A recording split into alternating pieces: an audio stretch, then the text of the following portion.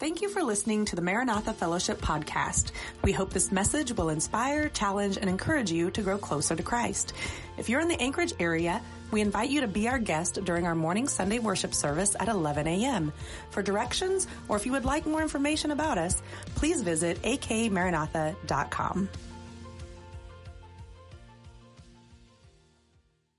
Bibles to, we're going to be in two passages, and so if you have a way to get to those or hold your place in those, 1 Corinthians 1, and we're going to take a look also at Philippians chapter 2. So we have about, anybody know how many weeks till Easter? You're counting them down? Don't look at your phone.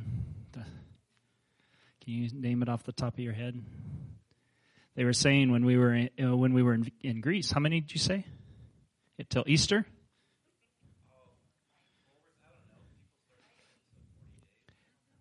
Yeah. It's 6 weeks.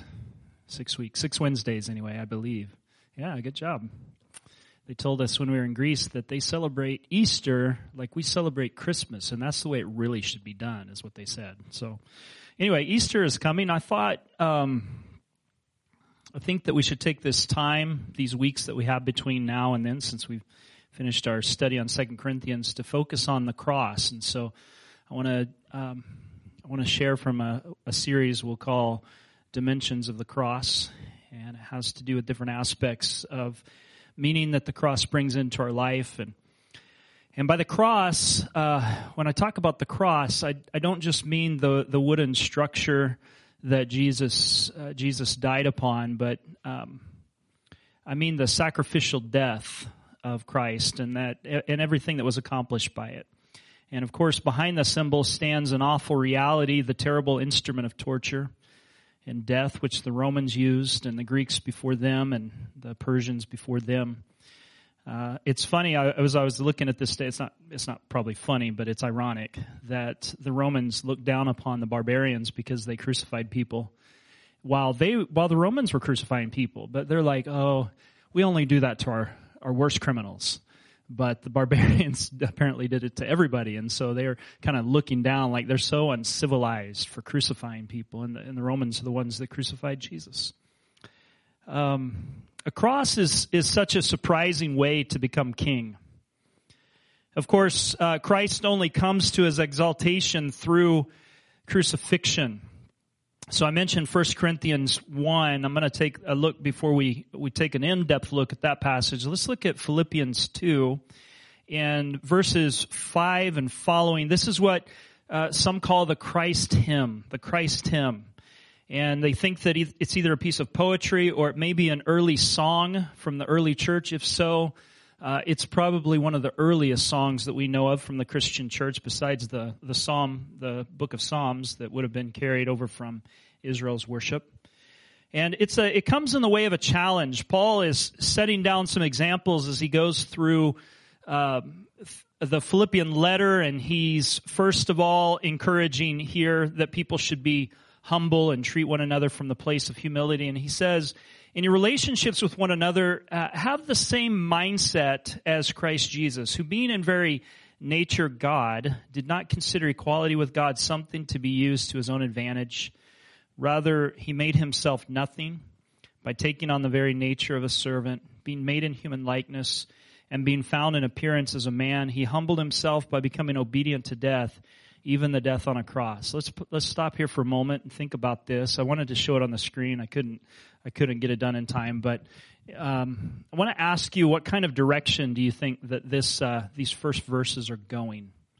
What direction? If you could put a direction to this, what direction would that be? Okay, let's look at it again, verses 6 through 8. Okay, yeah. But let's just name a direction. What are some directions? Okay. Left, right. Okay. What direction do you think this passage is going? It's down. And I want to suggest that increasingly so.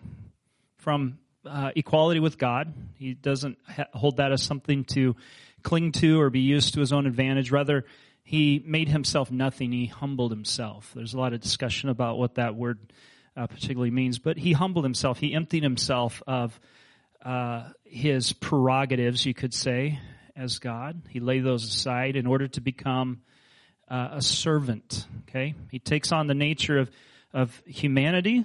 Okay, found in appearance as a man. He humbled himself by becoming obedient to death. That's down even further. Okay, and then not just death of any kind, but then death on the cross. That's as low as you can go.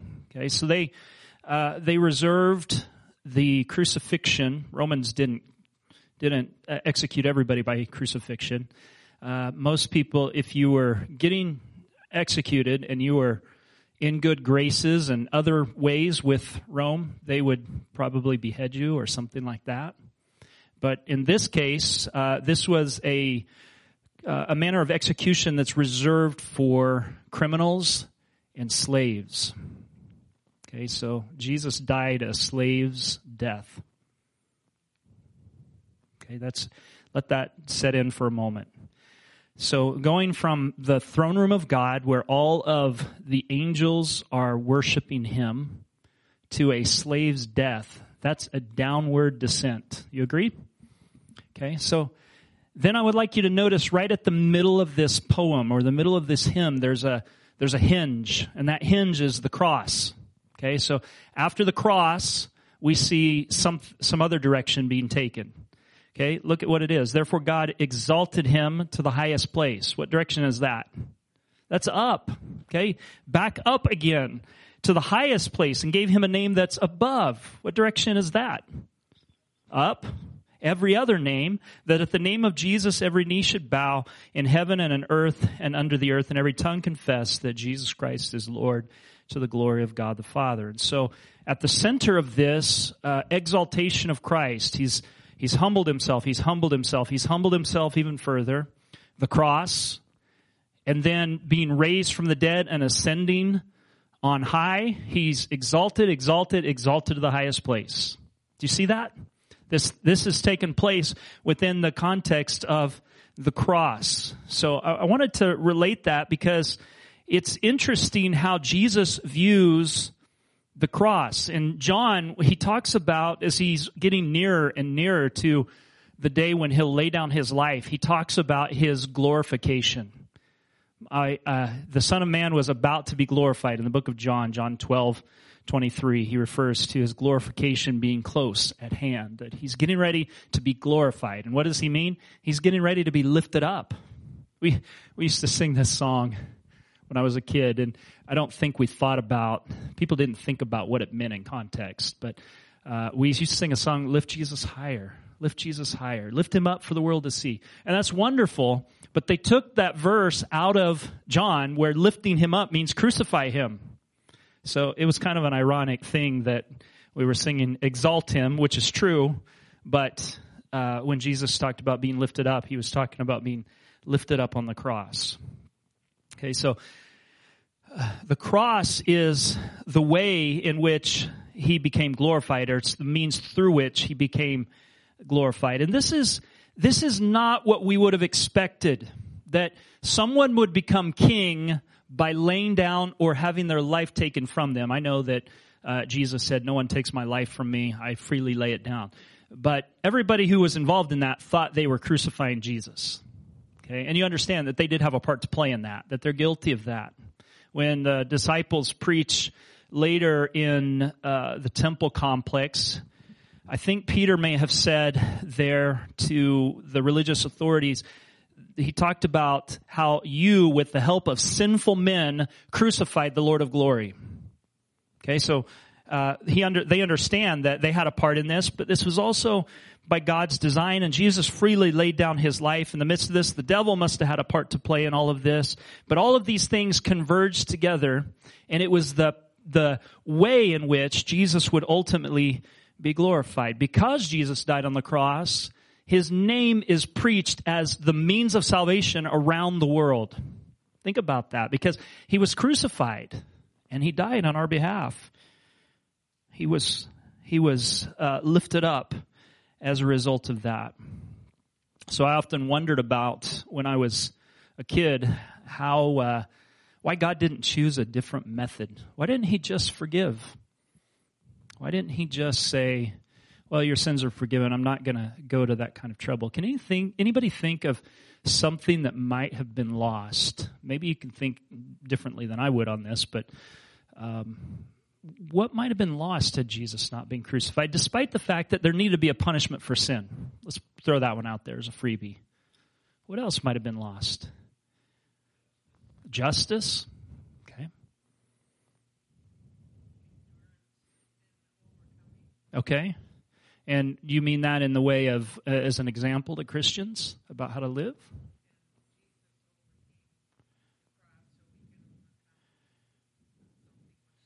Yeah, that's good. That's what the writer to Hebrews says, that we're to look to Jesus, the author and finisher of our faith, who endured the cross, and so we're to find and draw inspiration from him. Anything else you can think of? How about demonstrated love? You ever thought about the cross in terms of that? God demonstrated his love for us in this, that while we were still sinners, Christ died for us. That's demonstrated love. John 3:16, which doesn't mean God loved the world so much. That's true. He loved the world that much.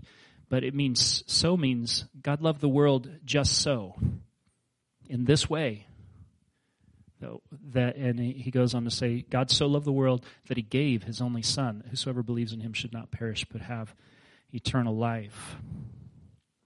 So there's a lot of reasons, and probably some of them we don't realize, but tonight we'll deal with some of the reasons why it had to be this way. Okay, God knows all the reasons, and there are some reasons, as I said, that I think may be beyond our limited wisdom now. But the thing that I wanted to point out as we think about this, we're talking tonight about the cross as God's wisdom. The cross is God's wisdom.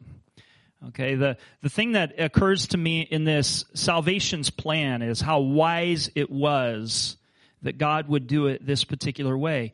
Salvation was accomplished through the cross, and in doing so, God outsmarted the devil. What do you think the enemy wanted to do when Jesus was on earth? Get rid of him. Kill him. What do you think sinful man wanted to do? The religious leaders are a great symbolic fit for this category. What do you think they wanted to do? They wanted to kill him. Okay, Rome, I think in one sense, they wanted to get rid of any insurrectionists, even if it wasn't focused and personal. I think you could say that anybody claiming to be some other kind of king that doesn't submit to their authority, they're going to put to death. We have all kinds of people. So God outsmarts the devil. The devil goes right along with what he wants to do in his desire, and as he does all of that, God still wins the victory. He outsmarts sinful humanity. And then a third area, he outsmarts pride in Christian living. And as we come to the end tonight, I hope to show how that works. It's not just that Jesus became king, but it's how he became king. It's how he became king. God was wise in the way that he did all of this. So let's go to 1 Corinthians chapter 2, and we'll take chapter 1, and we'll take a look at this passage in depth that we want to deal with tonight and see how the cross is the wisdom of God. All right, Paul writing to the Corinthians who they have a pride problem and they have a worldview problem. They're not transformed by the renewing of their minds yet.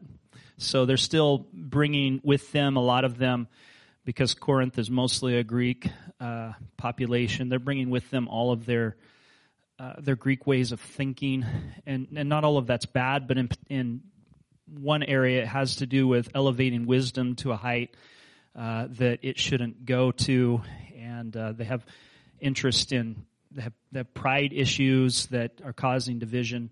And so Paul is writing this passage to challenge that. And we know about that. We just came through a mini multi-week study on all of that. But as we look at this passage, let's just read through it, and then we'll talk about the parts of it. For the message of the cross is foolishness to those who are perishing, but to us who are being saved, It's the power of God. For it is written, I will destroy the wisdom of the wise, the intelligence of the intelligent will I frustrate. Where is the wise person? Where is the teacher of the law, the philosopher of the age? Has not God made foolish the wisdom of the world? For since in the wisdom of God, the world through its wisdom did not know God, God was pleased through the foolishness of what was preached to save those who believe. Jews demand a sign and Greeks look for wisdom, but we preach Christ crucified, a stumbling block to Jews and foolishness to Greeks. But to those whom God has called, both Jews and Greeks, Christ, the power of God and the wisdom of God. For the foolishness of God is wiser than human wisdom, and the weakness of God is stronger than human strength. Brothers and sisters, think of what you were when you were called. Not many of you were wise by human standards. Not many were influential. Not many were of noble birth. But God chose the foolish things of this world to shame the wise. God chose the weak things of the world to shame the strong. God chose the lowly things of the world and the despised things and the things that are not to nullify the things that are, so that no one may boast before him. So that no one may boast before him. It's because of him that you are in Christ Jesus. The him is God there. Who has become for us wisdom from God, that is our righteousness, holiness, and redemption. Therefore, as it's written, let the one who boasts, boast in the Lord. All right. First we have in verse 18, look at verse 18 with me if you would. We have a statement of fact. What is the statement of fact there?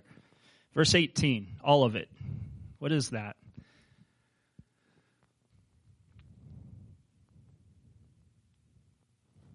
Well, it's all of verse 18. Anyone want to say it?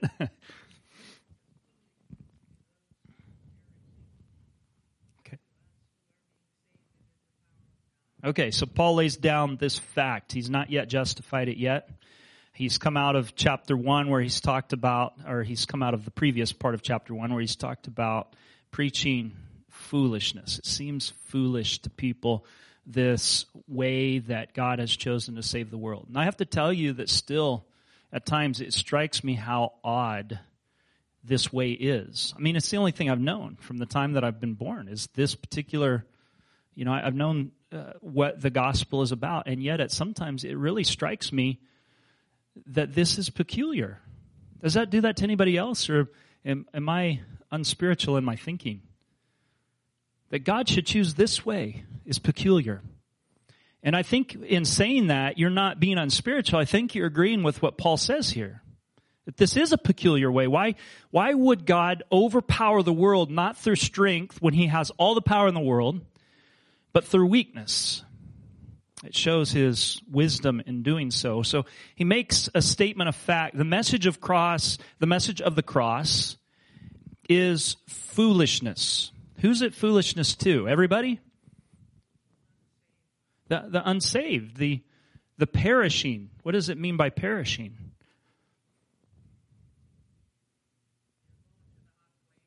Okay. Yes. They're on their way to perdition, right? So because they aren't following the Lord, their heart isn't set on the ways of God. They've not been converted. The way they think of the gospel message is, this is foolish.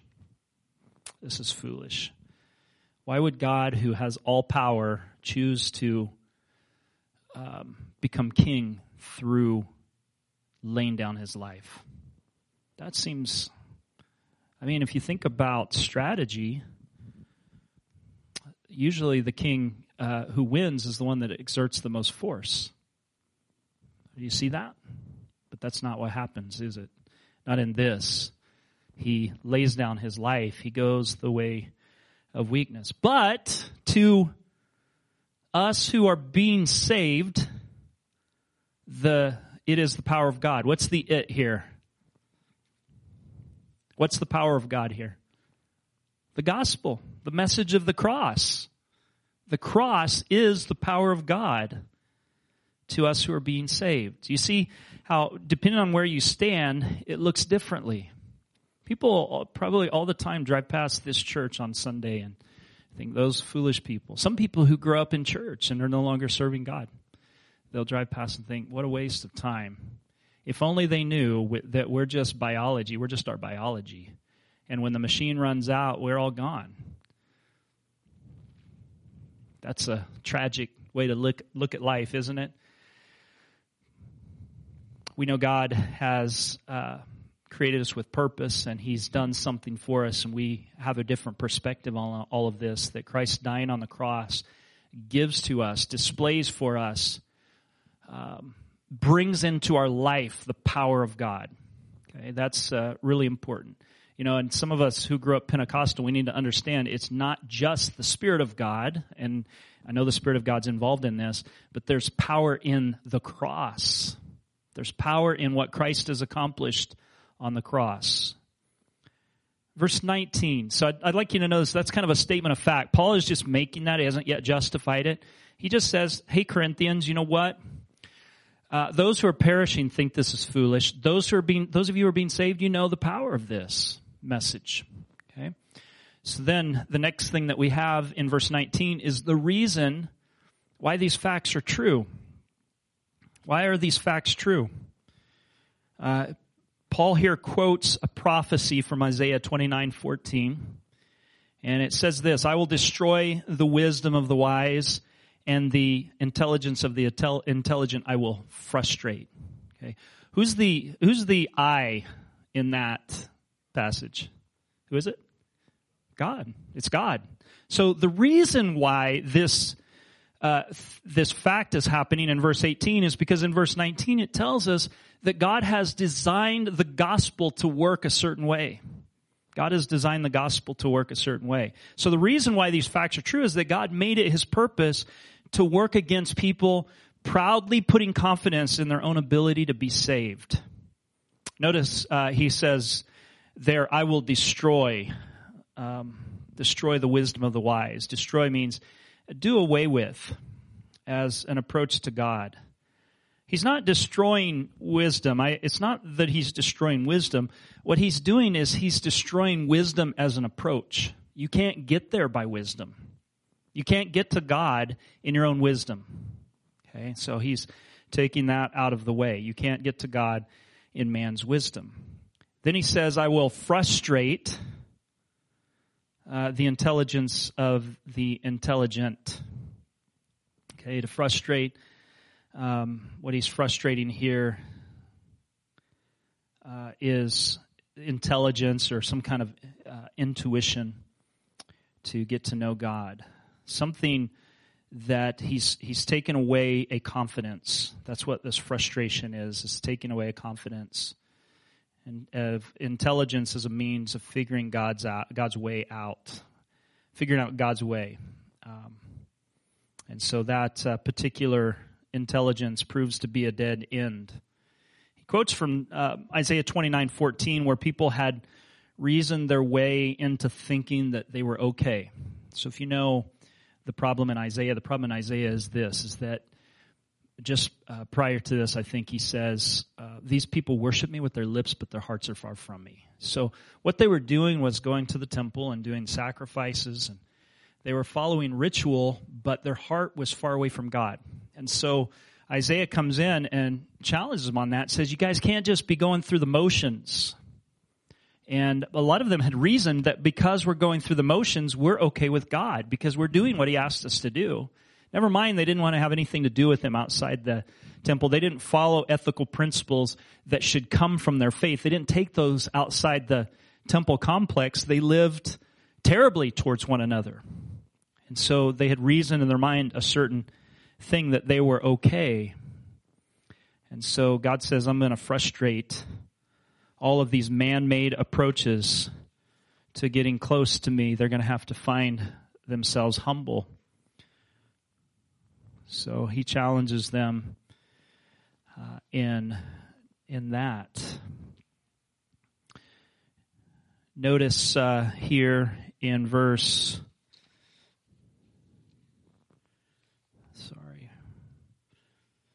something got switched here. Give me 1 second. Okay, verse 20. No, look at verse 20 with me. We're right on track here. Verse 20 says this in... It says, where is the wise person? Where is the teacher? Where is the philosopher of this age, the debater of this age? So here's the evidence Paul is calling upon as he relates this principle that God has frustrated the wisdom of the wise. And he's saying, think about this. When you think about the church, where is the so-called wise person? Where's the teacher of the law? Where is the debater of this age? You don't see them coming and joining your meetings. Do you see that? He's asking that question. So he's appealing now to their personal experience. Then he draws a conclusion in verse 20. Has not God made foolish the wisdom of this world? Okay, so he's saying now that though there are wise people out there, they can't count upon that for an approach to him. He's made that foolish. When it comes to all of the things that are out there in terms of knowledge, they're not a good approach to him. And then verse 21 is an explanation. It says, for since in the wisdom of God, the world through its wisdom did not know him, God was pleased through the foolishness of what was preached to save those who believe. So here's an explanation. He makes it ineffectual, this worldly wisdom, for knowing him. So think about how this applies to us today. We've got a near religion on our hands in what's called scientism. Okay, science is not the enemy of Christianity. Are you with me? Science isn't the enemy of Christianity. Scientism is. Scientism is the belief that science has all the answers that we need. It doesn't, because it can't ask fundamental questions like, why is there a world to begin with?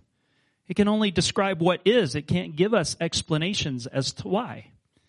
And there are other things that science can't do. It can't go back into history and test out the facts of history. It can't do that, because experiments are things that have to be repeated. And there are some events of history, like the resurrection, that are one-offs. It happens once. And that's all that's needed. We don't need Jesus to be raised from the dead in every generation. We needed that to happen once. And you can't test that in a laboratory. Right? And who was there at creation to observe how the universe unfolded? None of us. And so there's no ability for science to, we can see things about that, but you can't test that in a laboratory. So science has given us a lot of knowledge through observation, but it can't prove or disprove God, and it cannot prove or disprove the facts of the gospel, which are a matter of historical investigation and not laboratory investigation. You know, it can't even say that a person can't rise from the dead. Science can only say that, as far as they can tell, people don't rise from the dead. But they can't say absolutely that no one's ever risen from the dead. Science can't say that. Only that the evidence shows that people don't rise from the dead. Well, to Christianity's credit, we're not looking for everybody who have risen from the dead. We're just looking for one person, right? Jesus. And he's the first fruits of what will come in a future age when we will all be raised in resurrected bodies. So science has given us a lot of neat gadgets, but it can't give us Jesus, and it can't give us eternal life. So I'm really suspicious about these claims of cryogenic freezing of people's brains until a future age when science can figure out how to put on robot bodies or whatever, and then we can live forever. I'm suspicious about that, because the Bible tells it a little differently, that we're all going to stand before God one day, that it's appointed to man once to die and then to face judgment. So we have here in this first part, the message of the cross is counterintuitive. And that's the verses we just looked at. It's counterintuitive. You can't figure it out. And I think C.S. Lewis said in maybe Mere Christianity, he said, it's something that you never would have guessed. You never would have guessed this. It's something that had to be revealed. The second area that we see here that shows us the wisdom of God in this is God was so wise that he put the fruit low enough where somebody could pick it up, but people who are high-minded, they're going to look right past it. So the second part is that the message of the cross is sifting. It's sifting. That means what does sift mean? Separate, right? Usually between two things. Like you're separating one thing from another. And so when I say that the message of the cross is sifting, what is it? What is it sifting? The belief from unbelief. That's a really kind way to say it. I was going to say the believer from the unbeliever. But belief from unbelief, that's a great way to say that. Verse 22, notice Paul says here that we preach Christ and Him crucified. A problem for some. Okay, so he talks about how the Jewish people, they demand a sign. The Greeks are looking for wisdom. Remember, Jesus was always dealing with religious leaders of his day, and they're like, show us a sign. He says, oh my goodness. That's in my paraphrase, but a wicked and perverse generation seeks after a sign. No sign will be given to this generation except the sign of, he mentioned a few of them, right? Sodom and Gomorrah. He talks about the sign of Jonah, who was in the whale for 3 days, right? Which was kind of a picture of the resurrection. He says that's the kind of sign that will be there. But there was plenty of evidence, but they kept looking, they kept wanting Jesus to fit their mold. This is what we think the Messiah should look like, and he never would do that. He can never fit. He never fit in their scenario of what the Messiah should look like or what he should be doing. And so the Jews demanded a sign. He said he didn't give the sign that they wanted. And the Greeks looked for wisdom. They were looking for some kind of high way of thinking, and it wasn't really about that. It wasn't about having some sophisticated philosophy, although I think Christianity is really sophisticated once you get in the door. Okay? Getting in the door is so easy. Was it Alice in Wonderland where she had to shrink down in order to go through the door? Am I misremembering my fairy tales? I didn't think of saying this till just now.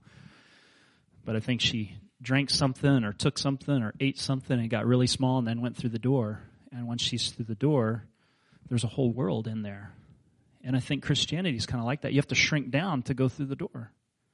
But once you get inside, there's a sophisticated world that God has for us when we have knowledge with the concept of God. It's really, really amazing. The Greeks were looking for wisdom, but they didn't see it in the gospel. And you can see that on some different occasions. We'll talk about one in just a moment. But the message of Christ didn't fit their requirements. So he goes on to say here, and this is in verse 23, okay? We preach Christ crucified. So the Jews are looking for a sign, and Paul's saying, I don't have a sign. Okay, and the Greeks are looking for wisdom, and Paul's saying, I'm not here to talk about wisdom. We preach Christ crucified. We preach the cross. Remember, he says earlier, when I was with you, I desired to know, or maybe it's later, I desired to know nothing while I was among you except Christ and Him crucified. We preach the cross. So this wasn't what they wanted, and we shouldn't be surprised if some of the world doesn't want to hear our message. Give yourself a little bit of a break that if somebody doesn't receive the gospel when you witness to them, that's not always your fault. Right? Anybody willing to say amen to that for the sake of somebody else sitting in here? I mean, amen, right? We want to see people, one, we're trying to share the good news. If people don't come, maybe the problem is them. Okay, so he talks about it being a stumbling block to the Jews. What was one of the big problems that the Jewish people had. Paul, I think, had this, and he had to work it out somehow. It talks about in, I think, the book of Acts and a little bit in Galatians about how Paul goes into the desert of Arabia for 3 years. And some scholars believe that Paul had to go work out his theology. Now that he said yes to Jesus, he had some intellectual baggage he had to work through. Like, how does this fit with the Old Testament? How does this fit with some of the things that I know to be true? And one of them was that the Bible says in Deuteronomy 21:23, cursed is anyone who hangs on a tree. Cursed is anyone who hangs on a tree. In other words, let's say it in a different way that is a little more clear. Anyone who hangs on a tree is under God's curse. How can Jesus be Messiah and be under God's curse? He had to wrestle with that. He knew he met Jesus. He knew that that he needed to put his faith in Jesus, that this was a resurrected Lord. But how do I work around that? Do I just abandon the scriptures that I've known? I can't do that. So I had to work through that. He writes in Galatians chapter 3, verse 13, Christ redeemed us from the curse of the law by becoming a curse for us. Because the Bible says, it is written, cursed is everyone who hangs on a tree.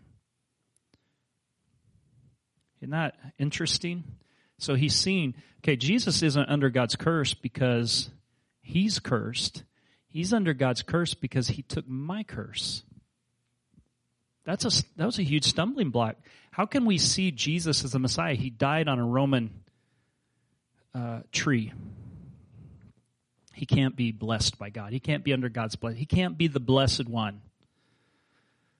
And Paul reasons through that and says, no, you know what? He's taken our curse. That's why he was under God's punishment. It was because of what we did wrong.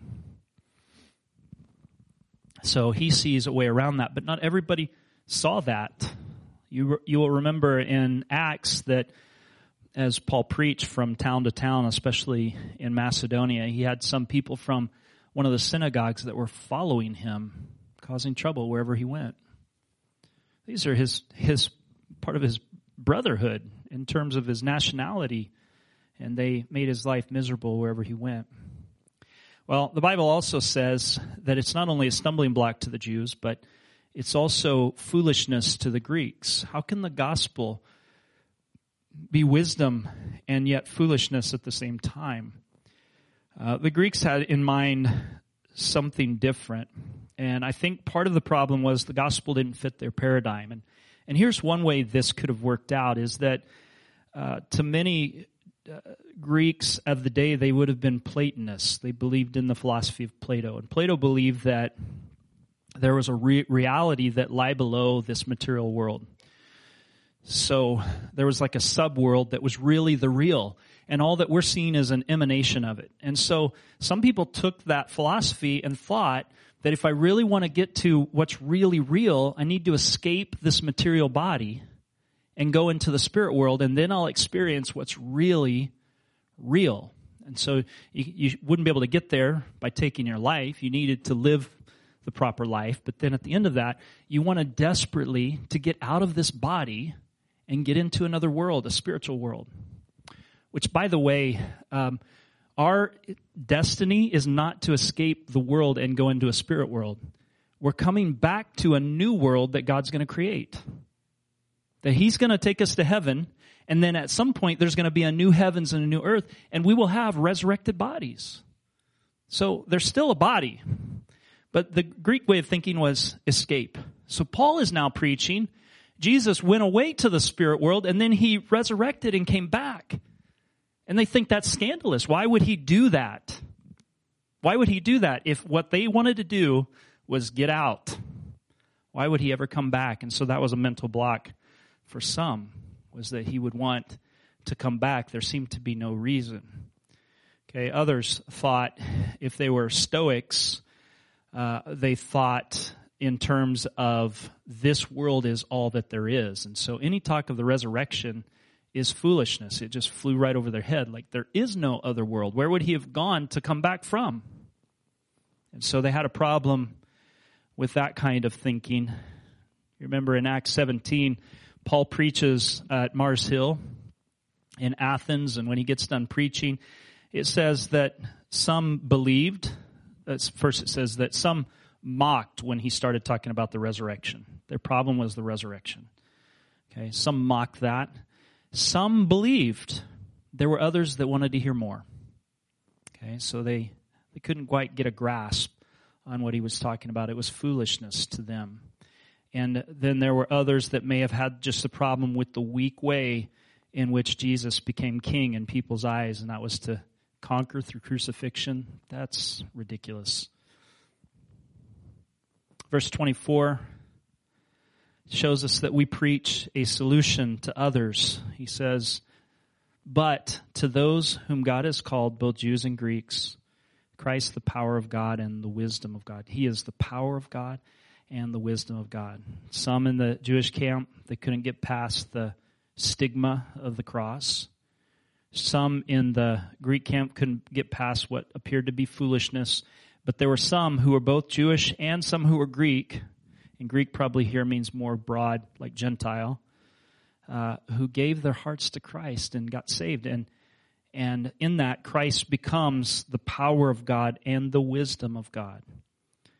Okay, that's the irony, is the thing that looks weak is actually power. The thing that looks foolish is actually wise. That's the apparent contradiction here, the irony, the paradox of what Christianity is. And then he says this in verse 25, that he gives his justification for preaching a foolish message, that the foolishness of God is wiser than human wisdom. Okay? God stoops down to his lowest level of wisdom, and it still far outstrips our greatest and highest wisdom. Are you with me on that? So God's foolishness is wiser than human wisdom, and God's weakness is stronger than human strength. He toppled the world through dying on a cross. He preached the solution. The justification is, it's wiser though it seems foolish. It's more powerful though it seems weak. The final thing here is the message of the cross is humbling. It's humbling. If it's wise, though it seems foolish, if it's powerful, though it seems weak, it's also humbling to the person. Where is the wise person, he said. Now he says in verse 26, "Brothers and sisters, think of what you were when you were called." This is further evidence, by the way, further evidence that God is doing things in a way that is taking weakness and turning it into strength, taking foolishness and turning it into wisdom. This is the further evidence. Not many of you are wise, influential, and noble. Okay, so when we talk about this, sometimes it feels like an insult. Like, man, Paul's saying the church, those people aren't the cream of the crop.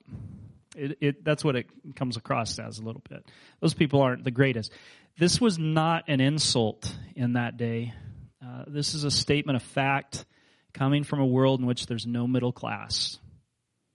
Do you know that there's no middle class? There's the rich and the poor.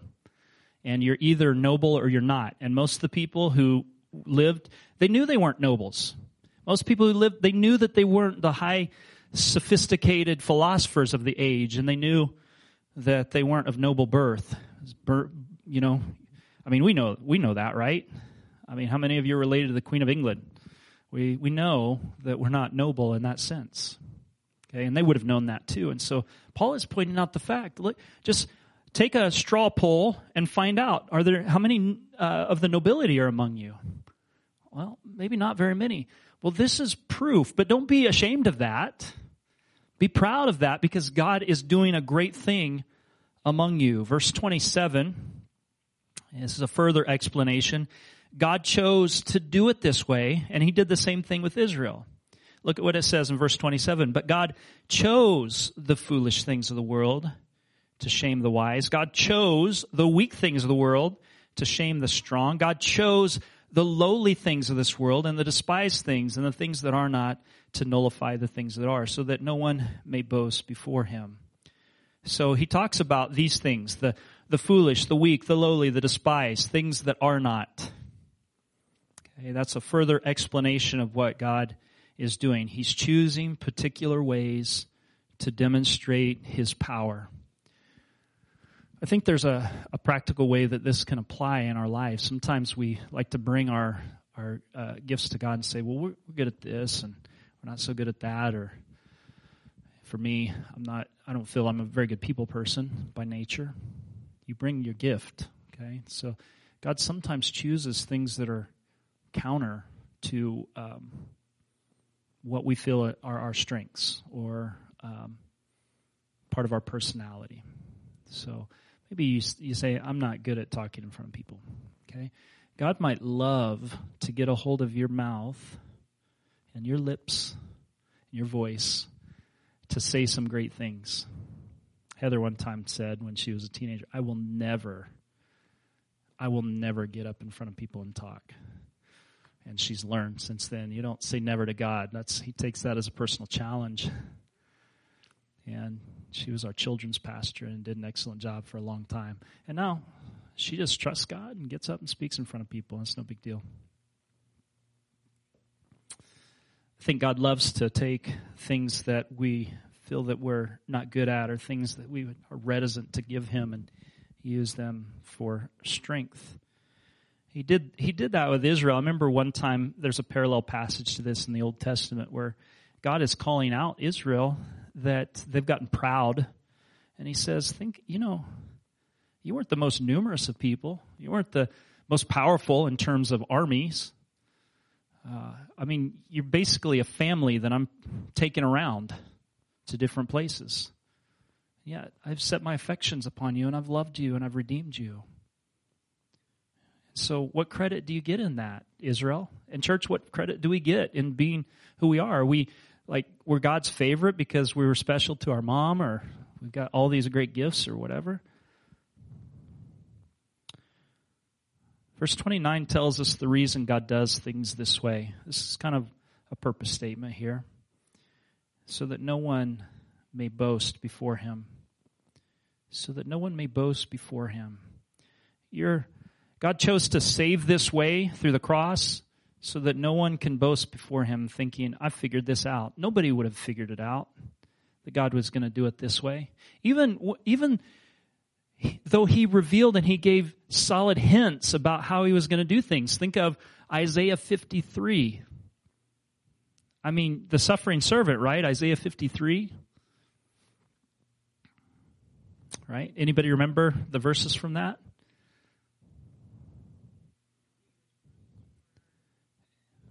Iniquity.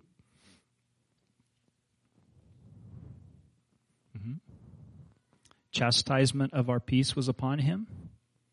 By his stripes we are healed. So there's hints of it, but even the people who were expecting him and knew the scriptures best, they didn't look for that. How did they miss it? They were looking for the Son of David to come riding in on a white steed, bringing a sword and kicking the Romans out. They missed it. How did they miss it? He flew in under the radar. He was born not in Rome, not even in Ephesus, not even in Jerusalem, in Bethlehem.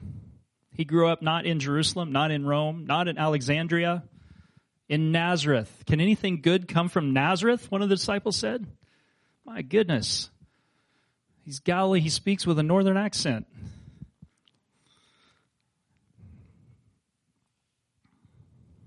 Well, he wanted to do all of that, and he chose us in this particular way, and we had to humble ourselves so that nobody can boast before him. This is God's wisdom. No one can say, I got here because I was noble or smart or good or rich or well-liked. No, because that would undermine our need.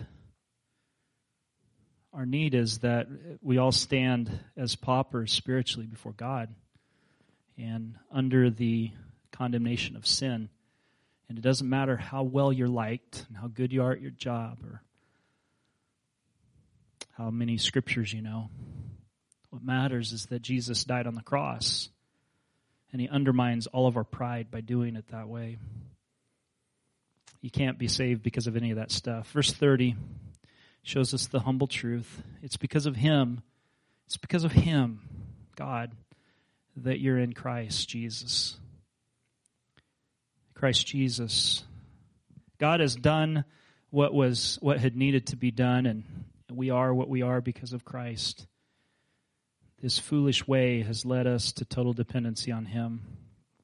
And notice that we are what we are in Christ, that we are enfranchised into Christ, that we are sons and daughters because we're in Christ and we take on his relationship to the Father. That we get a relationship as parent to child because we're in Christ, who is in a relationship with the Father in that way.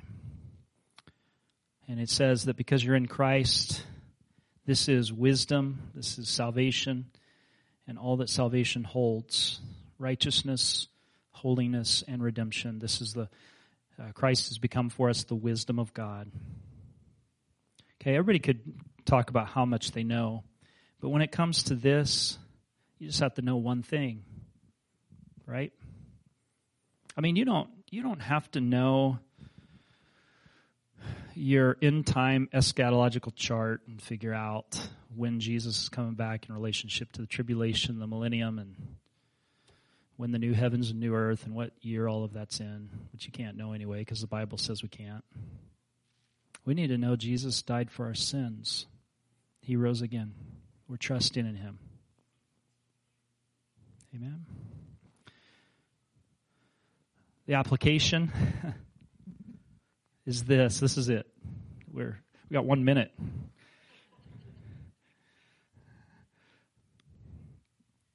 The application is this: boast about the Lord. Verse 31.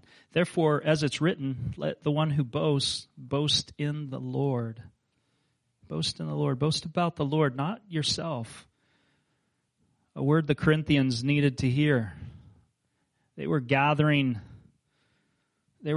people into their little cliques based upon who they thought was most spiritual. And it was all built around pride because they were still adopting worldly ways of thinking about value. And we do that still. Do you know that?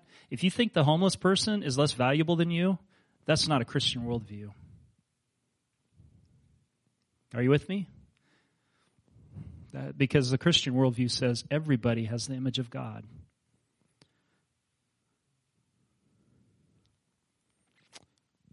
So we boast in the Lord.